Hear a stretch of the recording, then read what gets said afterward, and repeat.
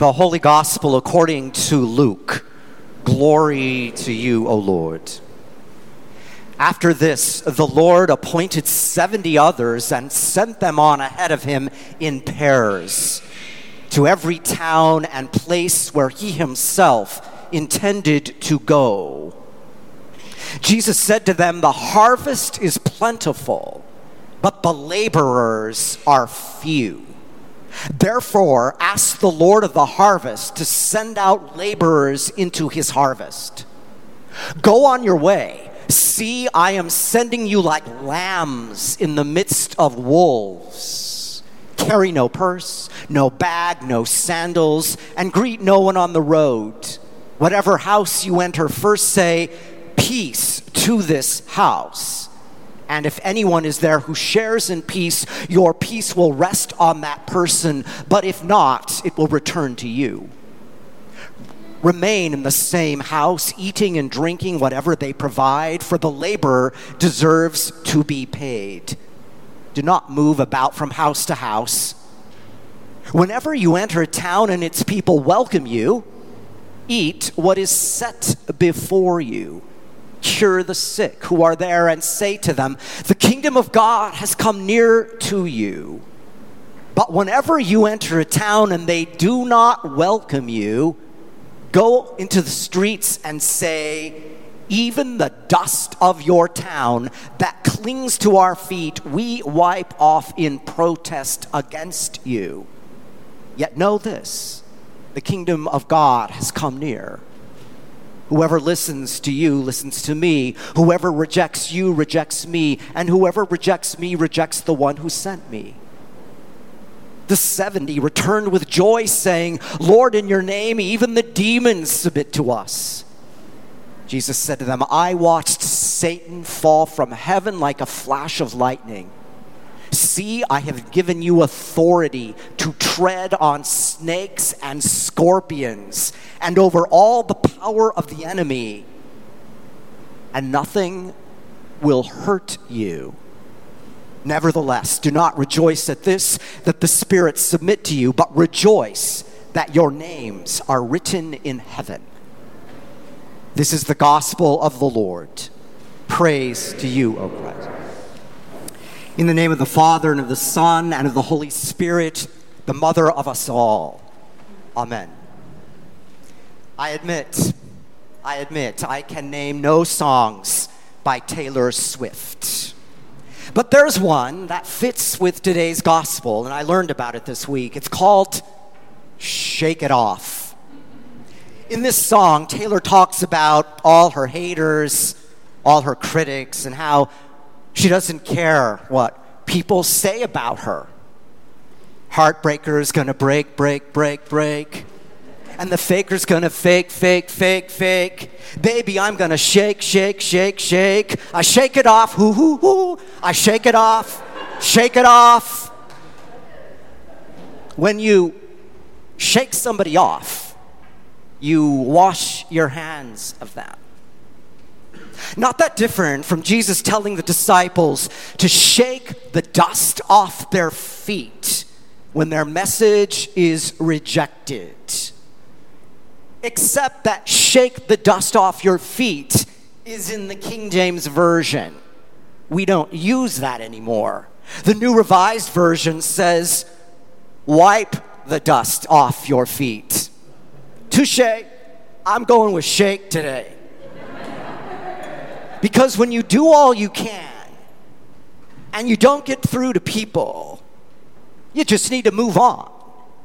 Isn't that what Jesus means by shaking the dust off your feet? We will be like sheep amid wolves, Jesus says. But everybody these days seems to be a wolf out to get each other. And I'll admit, sometimes I'd like to shake off about a third of our country. Not something I'm proud to say this Independence Day weekend. But I know that the southern 2/3 of Illinois would just as soon shake off liberal Chicago from the state. And some folks would like to have their state secede from the United States. But I'm weary what some people call minority rule in this country. The effect of conservatives working at the local and state level for decades. Well, many of us were only concerned about national elections. And now we're reaping what we sowed or didn't sow. The reality of a Senate in which Wyoming has the same representation as California, leading to a Supreme Court lacking any ideological balance. Then add the sad fact that for most people in this country, Christianity, our faith, is linked with one political party. A progressive approach to public policy, based on the way many in this congregation interpret their faith, theology, and scripture, is lost to most people. No wonder today's gospel about going into the world with the message of Jesus is, well, complicated. There's enough trauma in our bodies already from the events of the past several years, everything from COVID to George Floyd to January 6th. Couldn't we just shake it off? Shake it out? Forget the past and move on? Should we just shake off those who get our blood boiling, who seem to be living on another planet sometimes? Or should we respond like my young nephew, threatening to move to Canada if things get worse? There will be a plentiful harvest, Jesus tells us, but everyone may not welcome our message. When the most important thing these days seems to be being right, it will be tough to be bearers of healing and compassion. We may get called out, and people may want to shake us off. So Jesus gives some snappy one-liner marching orders today. Travel lightly, embrace vulnerability, proclaim peace, trample on demons, and don't be afraid, because nothing will harm you. But another problem today is that a growing number of folks are simply done with religion altogether. And I can understand why. It's been too damaging, too hurtful, too devoid of meaning. Brian McLaren, a pastor who grew up as an evangelical, has written a book called Do I Stay Christian? A guide for the doubters, the disappointed, and the disillusioned. So McLaren names a lot of good reasons for leaving Christianity. Things like a legacy of anti-Semitism, crushing dissenters, Christian colonialism, which included the support of slavery, white Christian nationalism, rigid theology, an anti-intellectual streak that rejects science and encourages poisonous politics, and an aging demographic that seems to represent regressive views. Now, maybe this doesn't accurately reflect this congregation, our denomination, the ELCA, but unfortunately, it's what many people think a church is. No wonder we hear a Supreme Court ruling about allowing prayer on the 50-yard line, and many of us cringe. Are kids being coerced into that kind of Christianity? One person at our Wednesday scripture study this past week suggested in response to the Supreme Court ruling on prayer that maybe we need more religion in public life, not less. That caught us off guard. We had to do a little bit of thinking. But maybe to say it in a Holy Trinity way, we are sent from this liturgy with a mission. Rather than shaking it all off, will you join this congregation in witnessing to a different kind of Christianity? In other words, let your faith be known. For the last month, we have been reading and hearing key passages from Paul's letter to the Galatians. The young Galatian community was struggling with the contentious issue then of whether Jesus followers needed to also be circumcised according to Jewish law. It would be easy to shake off those who had a differing view.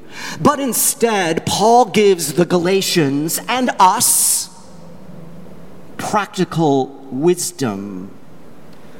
Love is the fulfilling of the law. Do not think of yourselves more highly than you ought. Live by the fruits of the Spirit. Bear one another's burdens. And the most important thing is a new creation. That doesn't sound like shaking off other people. Maybe the Holy Spirit is calling us to something different. Not shaking off other people, but shaking things up, like shaking up a Coke and then letting the fizz go everywhere. As many these days on the left and the right are discouraged and pessimistic about our country, let us be a community, a faith community that shakes things up. Shakes up our country not with hatred and division, but with compassion and openness. Shakes up our country not with the need to be right and call other people out, but with humility, trying to imagine what it is like to walk in another's shoes. Brian McLaren calls us to envision a new kind of Christianity, not consumed with how our institutional church will survive into the future, but with these questions. How will we as humans survive and thrive? How can we align our energy with the divine energy at work in the entire universe?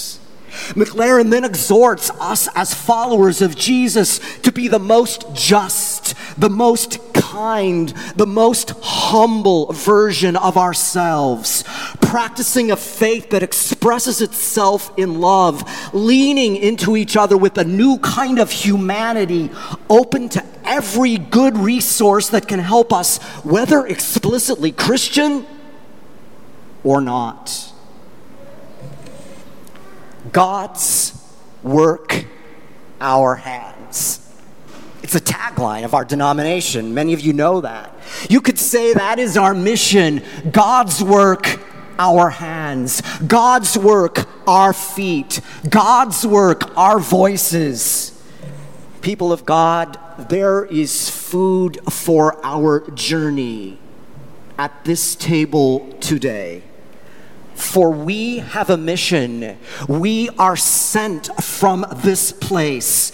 Let us go forth to be bearers of peace, for that will shake things up, I promise you. Amen.